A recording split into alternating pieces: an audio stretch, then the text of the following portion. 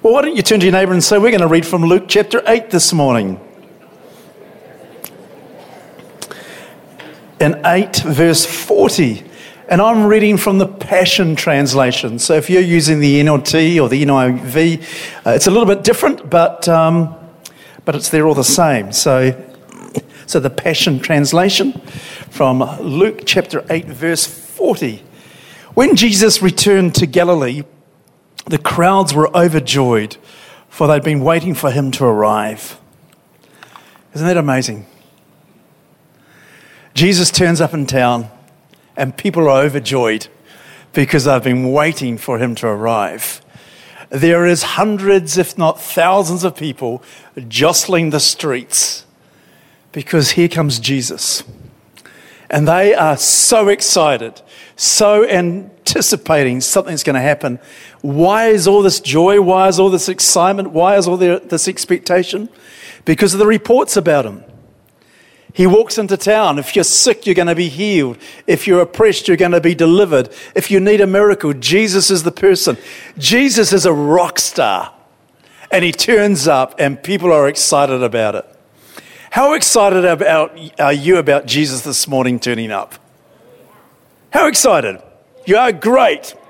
I want to encourage us to really build and develop an atmosphere of expectation for Jesus to turn up. He's here all the time. He's within us. He's around us. But sometimes we can come to church and just go, well, I'm just going to sit down and just watch what happens. Well, Jesus wants us to stand up and be excited because he's just arrived in town. And these people were excited. And there were two people in particular that were really excited that he arrived. One of them, as we read in the next verse, just then a man named Jairus, the leader of the local Jewish synagogue, fell before Jesus' feet. He desperately begged him to come and heal his 12-year-old daughter, his only child, because she was at the point of death. So here's Jairus. In Mark's account, in the Gospel of Mark, chapter 5, we're in Capernaum, the village where Jesus is ministering from, where Jesus has stood up earlier, where we read in Luke 4, to say that the Spirit of the Lord is upon me. He's anointed me to preach the good news. No doubt Jairus was there, has heard all of the accounts of Jesus, been to the doctors, and his daughter is getting iller and iller and sicker. And he comes to the end of himself. The good thing is, Jairus is amongst an environment of expectation. And isn't it good when we can create an environment of hope and expectation for our friends that are in need? Jairus says he desperately begged to come to heal his 12-year-old daughter. Who's ever been desperate for something? We all have, if we're honest. I said this in the 9 a.m. I sort of dug myself a bit of a hole, and you probably want to see me do the same thing. So I'll tell you what I said. I was desperate 34 years ago. I've been desperate many times since. But I was particularly desperate this time to woo the attention of Wendy. But there was competition. It was fierce. It was a bit like the All Blacks in England last night.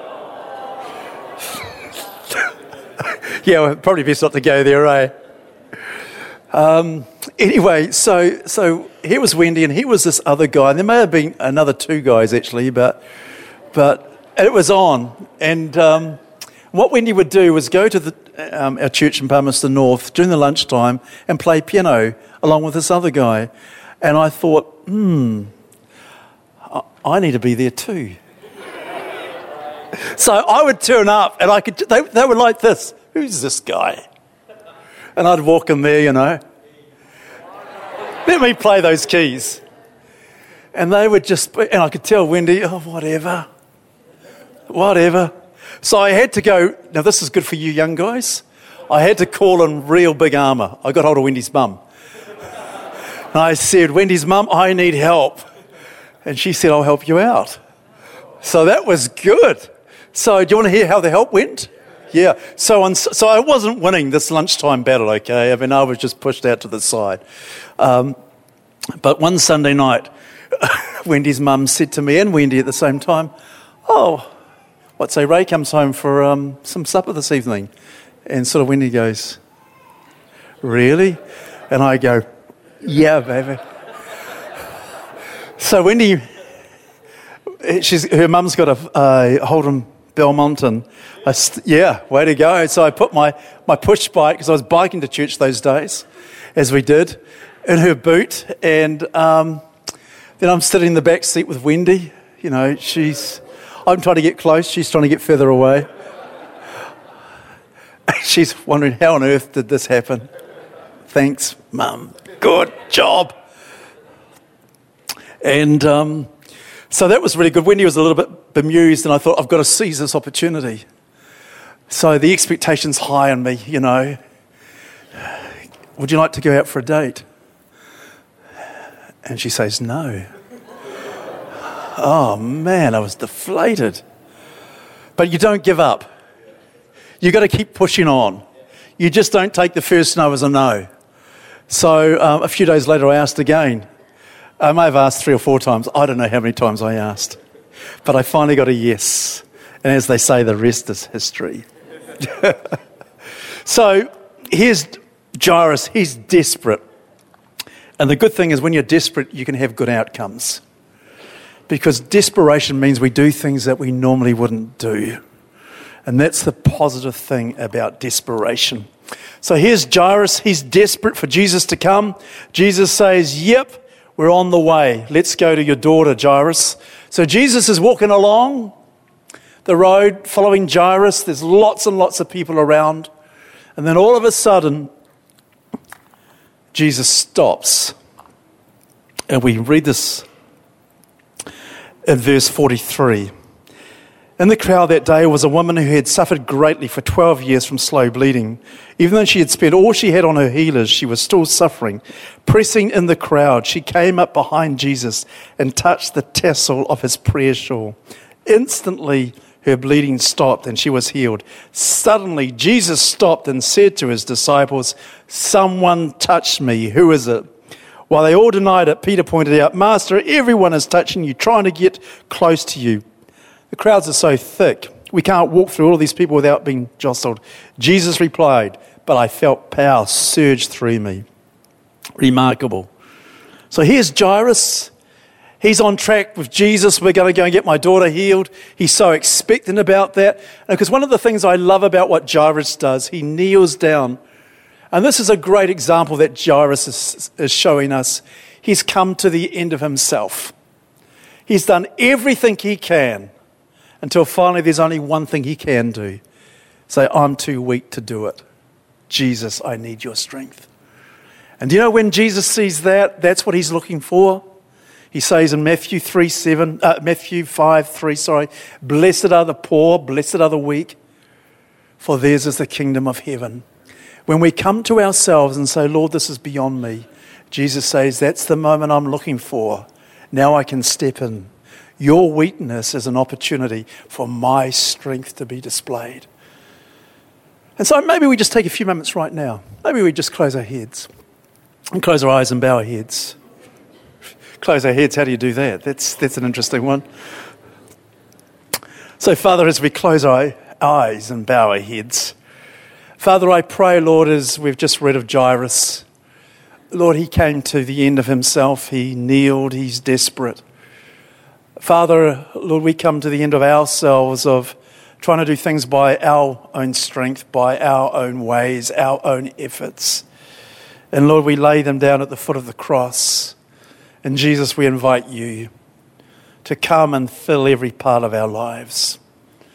That the miracle-working power that worked through Jairus and the woman in the story, that same power that raised Jesus from the dead, is alive and active in us.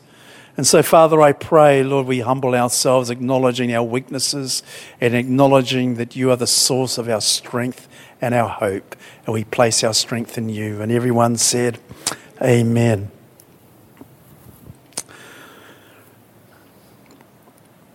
So Jesus stops. Someone touched me. Now, you can imagine Jairus going, Jesus, we're on a mission here.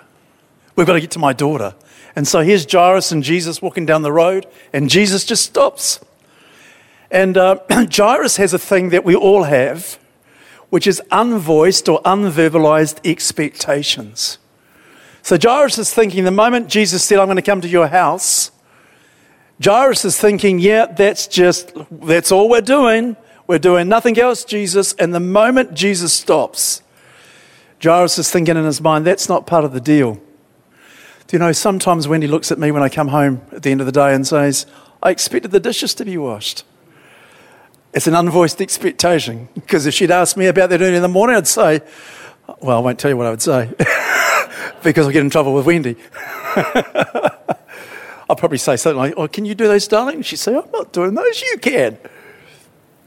So unvoiced expectations, we all have them, but when they're not met, they cause disappointment. And Jairus is going, what on earth is going on here, Lord? You meant to be coming to my place. And here's this woman. For 12 years, she's had an issue of blood. She's, by the law, the Jewish law, there's 613 Jewish law commandments in the first 5 books of the Bible called the Torah. 613. One of them is, in her condition, she can't interact socially with people. She can't be in a place of intimacy with her husband. She can't be in a place of even preparing food. She's isolated. It's not only been for a short period of time, not 12 days, not 12 months, but 12 years. She's an outcast. In fact, in the culture, some consider that if this was their issue, it was God's judgment because they've been promiscuous. So she was absolutely ostracized. And yet in the place of her despondency, in the place of her hopelessness, she dreams again that Jesus is in town. Maybe, just maybe, Jesus can heal me. And so as we read in that story, she comes up and touches the tassel of Jesus' garment, or Jesus' prayer shawl. So Jesus' prayer shawl, like any Jewish person of the day, is a really interesting garment. It's a white piece of fabric that often has blue threads lined into it as well. And on each corner, it has a tassel. And the way the tassels are made on each corner is that 4 strands are taken, and they're put in a hole in the corner, and the 4 strands are brought through to make what is a total of 8 strands. And then they tie it off to have 5 knots. So 8 strands with 5 knots. And what's really interesting in Hebrew culture, or the Hebrew language, is that every letter has a number. Why don't you turn to your neighbor and say, every Hebrew letter has a number. And when you take each number of the word tassel, it adds up to 600. Isn't that amazing? And when you add the number of threads and knots, it adds up to 613, which is the same number of commandments in the Torah, or the first 5 books of the Bible. And the reason these prayer shawls are worn by Jewish people is that every time they look at these tassels, it reminds them of the 613 commandments. And when they see them, when they look at them, you can read about this in Leviticus and Numbers, there they are reminded of their need to keep their focus on Jesus, to keep their focus on the Lord and obey the commandments. And this woman, she's been extremely courageous and extremely bold, because she shouldn't be in a public environment. She's touching people and rubbing shoulders with them. The moment she's doing that, she ceremonially is making them unclean. But she's got her attention set on one thing. I just want to grab this tassel. And this morning, Gillian showed me a beautiful picture in Galilee of a church where there's a painting where this woman is down on her knees, stretching out to touch the tassel of Jesus. What I think is remarkable here is that Jesus, there's one thing in the scripture that Jesus gets amazed by. It's people's faith, or lack of it. You remember the story when Jesus is in Nazareth and he's preaching and he can't do many miracles, and it says he's amazed at their unbelief. Then likewise, when he heals the centurion soldier's servant, Jesus says, I'm amazed at his faith. Faith is something that amazes Jesus. Not biblical knowledge, not a person's position in society, not how articulate they are. It's their faith that amazes Jesus. In fact, do you know faith is irresistible to Jesus? When Jesus sees faith, he runs to that thing. He wants to connect. When you show faith in your heart, you are absolutely irresistible to him. And when that woman reaches out in faith to touch that tassel, even with Jesus not knowing, there's a supernatural exchange that happens from the kingdom of heaven into her body. And the power of God flows from Jesus and heals her. And this is what's so amazing in this story. As she touches those tassels, representing those 613 commandments, the law of Moses, which says that she's ceremonially unclean, what she's really touching is the grace of God. And the grace of God and the truth of who Jesus is flows into her and heals her. And for the first time in her life, she's healed, 12 years anyway. And it's remarkable in the scriptures, and we'll just go back there, reading on. In verse 46, Jesus replied, "But I felt power surge through me. Someone touched me to be healed, and they received their healing." It's a remarkable statement. Somebody touched me to be healed, and they received their healing. As she stood in front of or kneeled down before Jesus, she perceived him to be her healer. She didn't perceive him to be the carpenter. As I mentioned earlier in Nazareth, where the people perceived him as the carpenter, the person who made chairs and tables, and Jesus couldn't do many miracles because their perception of him was the carpenter. Here, her perception of Jesus is the healer. And Jesus asked this question throughout the Gospels a number of times, "Who do you say that I am?" He said it of Peter at Caesarea Philippi. "Who do they say that I am?" Some say that you're a prophet. Some say that you're Elijah. Peter says, "You are the Christ, the Son of the living God." Our perception, our revelation of Jesus is so important. Why? Because it determines what we receive from him. If we perceive him to be a teacher, that's what we receive. If we perceive, as the people in Nazareth did, that he's a carpenter, we'll receive table and chairs.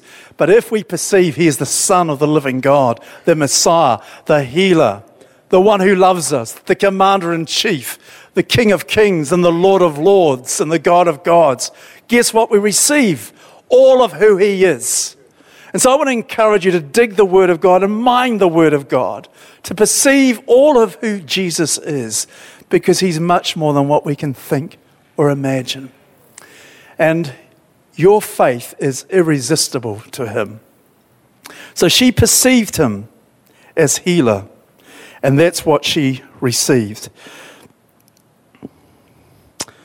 It goes on in verse 47. When the woman realized she couldn't hide any longer, she came and fell trembling at Jesus' feet. Before the entire crowd, she declared, "I was desperate." Jairus was desperate. This woman was desperate to touch you. "For I knew if I could just touch even the fringe of your robe, I would be healed." Jesus responded, and this is the only time in the gospel that Jesus responds this way: "Beloved daughter." He calls no other woman who's been touched by his ministry daughter. "Your faith in me has released your healing. You may go in peace." And Jesus is doing this publicly. The one thing that she's missed out on for 12 years is family. Social connections with her wider family and friends. It just hasn't been there. And the very thing that she needs, she came for healing. But Jesus says, "I'm giving you much more. I'm giving you much more." When we come to God today and we have a need and he meets our need, I can tell you, your faith is irresistible. He wants to give you much, much more than what you can think or imagine. You're my daughter. You're part of my family. And publicly, Jesus is declaring she is clean. Her uncleanness could never pollute Jesus. His cleanness, his holiness, his healing power overcame any sin in her life. You may go in peace. Isn't that a great statement? Go in peace, be whole, go in shalom, go in fullness, go in completeness. While Jesus was still speaking to the woman, someone came from Jairus' house and told him, There is no need to bother the master any further. Your daughter has passed away. She's gone. Could you imagine how Jairus just felt? He was calling Jesus at the very beginning of the story, looks walking down the lane, and then this woman comes on the scene and just holds everything, stops the procession, stops the journey to his house. Can you imagine how he feels? Really frustrated. How could you do this to me? I'm sure those thoughts were going. And God's delays are not God's denials. So often it's easy to see God's delays in our lives as God's denials. I think of the story of Mary and Martha when Jesus raises Lazarus. Mary and Martha send messengers to Jesus, "Come, our brother Lazarus is not well. Will you come and heal him?" Jesus stays in the village where he is for another 2 days after receiving that message. And when he finally gets back to Mary and Martha, Lazarus has died. Their expectation, why didn't you come? Why didn't you come straight away? God had something greater in store. And this is where we really need one another, don't we? When we have an expectation for something, when disappointment comes because it didn't turn out the way that we thought it would, when a negative word, and this is so important to discern. You can receive the facts about something, but the truth is quite different. The fact is, yes, she passed away, but the truth is, Jesus is the resurrection and the life. And the truth is what we need. The truth is what sets us free. The truth is where we need to find and press into God this morning. What truth is the Lord wanting to reveal to you? Let's just pause there for a couple of moments. Maybe close your eyes. And let's ask the Lord this question. I'm just going to ask you to ask the Lord this. Lord, what truth do you want to reveal to me this morning? Just ask him that.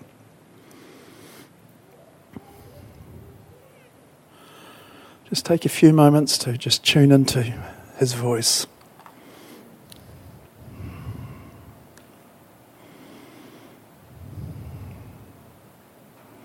What truth do you want to reveal to me this morning? If you've received anything, can you give me a wave? Great. It's great. Great to see. If you haven't, I encourage you to go home and just continue to ask the Lord that same thing. What truth do you desire to reveal to me? So in verse 49, while Jesus was still speaking to the woman, someone came from Jairus' house and told them, "There's no need to bother the master any further. Your daughter has passed away. She's gone." When Jesus heard this, he said, "Jairus, don't yield to your fear. Have faith in me and she will live again." Isn't that an amazing statement?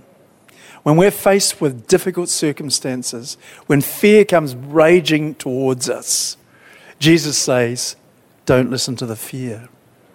Have faith in me. There's a story about Dr. Edith Eger. She's a Holocaust survivor. She was a young girl when she went into the concentration camps in 1943. She saw her parents murdered, her sister murdered. She went on to become one of the world's leading clinical psychologists. And she writes in her book called The Choice. And she said it took her a long time to learn this. But she said suffering is universal, but victimhood is a choice. Suffering is universal, but victimhood is a choice. She said it took her a long time to see, but she had a choice to make, even in the depth of her suffering. And what I so am amazed is how Jesus honours Jairus' choice. You can yield to fear, or you can yield to the truth and faith in me. And praise God, Jairus yields to faith and says, Jesus, let's go hand in hand and face this challenge together. What challenge do you have before you today that you need to go hand in hand with Jesus and face it together?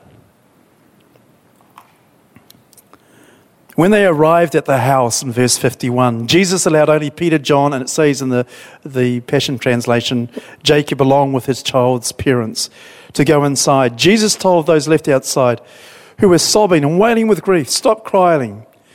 She's not dead. She's just asleep and must be awakened. I can only imagine what Jairus and his wife were thinking right at that stage. They laughed at him, knowing for certain that she had died.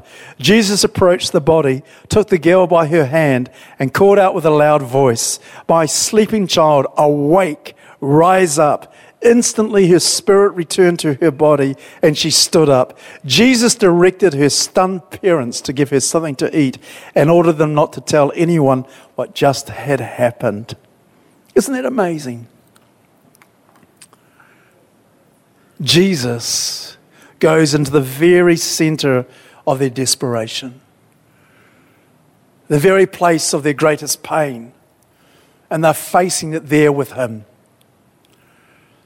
Without anything to say, now it's only the words of Jesus. In a loud voice, "Arise, rise up, young one." And her spirit returns to her body, and she's resurrected. And I love Jesus' practical approach to this. Give her some food. She's been sick for days. She hasn't eaten. She's thirsty. Feed her. And I can imagine, like Peter's mother-in-law who Jesus healed. As soon as she was healed, she got up and served other people. It's amazing. Jesus is so focused not only on the spiritual exchanges, but practical realities. He's such a real person who's so interested. And just as Jesus is irresistible to the people of that community and to our community, your faith is irresistible to Jesus. I want you to know that this morning. Your faith, even as small as a mustard seed, is irresistible to him. He's looking for it. He's wanting to partner with it. He's wanting to bring the supernatural to manifest into the natural because you have faith, because you have hope in him. These two stories, the story of Jairus' daughter and the woman with the issue of blood, is a very prophetic statement that Jesus is saying here that's easy to miss. I've always been curious that the girl, Jairus' daughter, was 12 years old, and the woman with the issue of blood was 12 years old. When I think about 12, I naturally go straight to my beekeeping experiences, where I had newly started beekeeping, and I had a two-piece suit, which means I had a suit that went from my neck down and a piece of headgear, and I had opened my beehive, and I leaned over, and unknown to me, my headgear had opened up, and some bees had got into my headgear, and then I was running around the front lawn like there was no tomorrow, trying to whack these bees. And when I finally got my headgear off, here I had 12 stings. And the ones particularly up here on your bone, really, really painful. So that's what the number 12, when I think about it, 12 stings. And I can say for the next couple of days, I was, a bit of entertainment for more than 12 people with my face swollen out. But from a biblical perspective, the number 12 talks of the church. It talks of governmental authority. And what Jesus is making a statement here is a transition from the old way of government, the Old Testament, into the New Testament. And as this woman touched the tassel representing the Old Testament, the commands, as she touched those and linked to the grace and truth of Jesus, John 1:14 says, "The law was given through Moses, the 613 commandments, but grace and truth came through Jesus Christ." As she latched onto that, she was latching onto the grace and the truth of Jesus. And just as Jesus is amazed by faith, and faith is irresistible to him, as we are singing today, so we're amazed by his grace and his kindness. And one of the things I love about the story that reflects and shows that the greatness of Jesus is his kindness to this woman and to Jairus and his family. He is immensely kind to them, and he's immensely kind to you and I. And so what Jesus is saying, this is the conclusion of the Old Testament. What it couldn't deliver, the New Testament and me will deliver. Through the shedding of my blood, one sacrifice and all will wash away the sins of all people. Through my death and resurrection, there is life and life to the full in me. And it's a picture of moving from the old covenant to the new covenant through the miraculous supernatural power of Jesus. And that's the joy that we have today, of living in it. And Jesus has called each one of us to be like little Jesuses, going out and sharing the good news, praying for the sick and seeing them made well, praying for the oppressed and seeing them delivered, seeing God move and give people hope and peace. Isn't that awesome? What an awesome Jesus we serve. He's irresistible. That's why so many people gathered around him. And I trust he's irresistible to you today because your faith is irresistible to him. Let's pray. Father, thank you for this wonderful story. And Jesus, we're amazed at your grace, at your kindness, to release your healing power, Lord, into this woman and to raise Jairus' daughter. That, Lord, both of them had new lives because they met you and you changed their lives forever.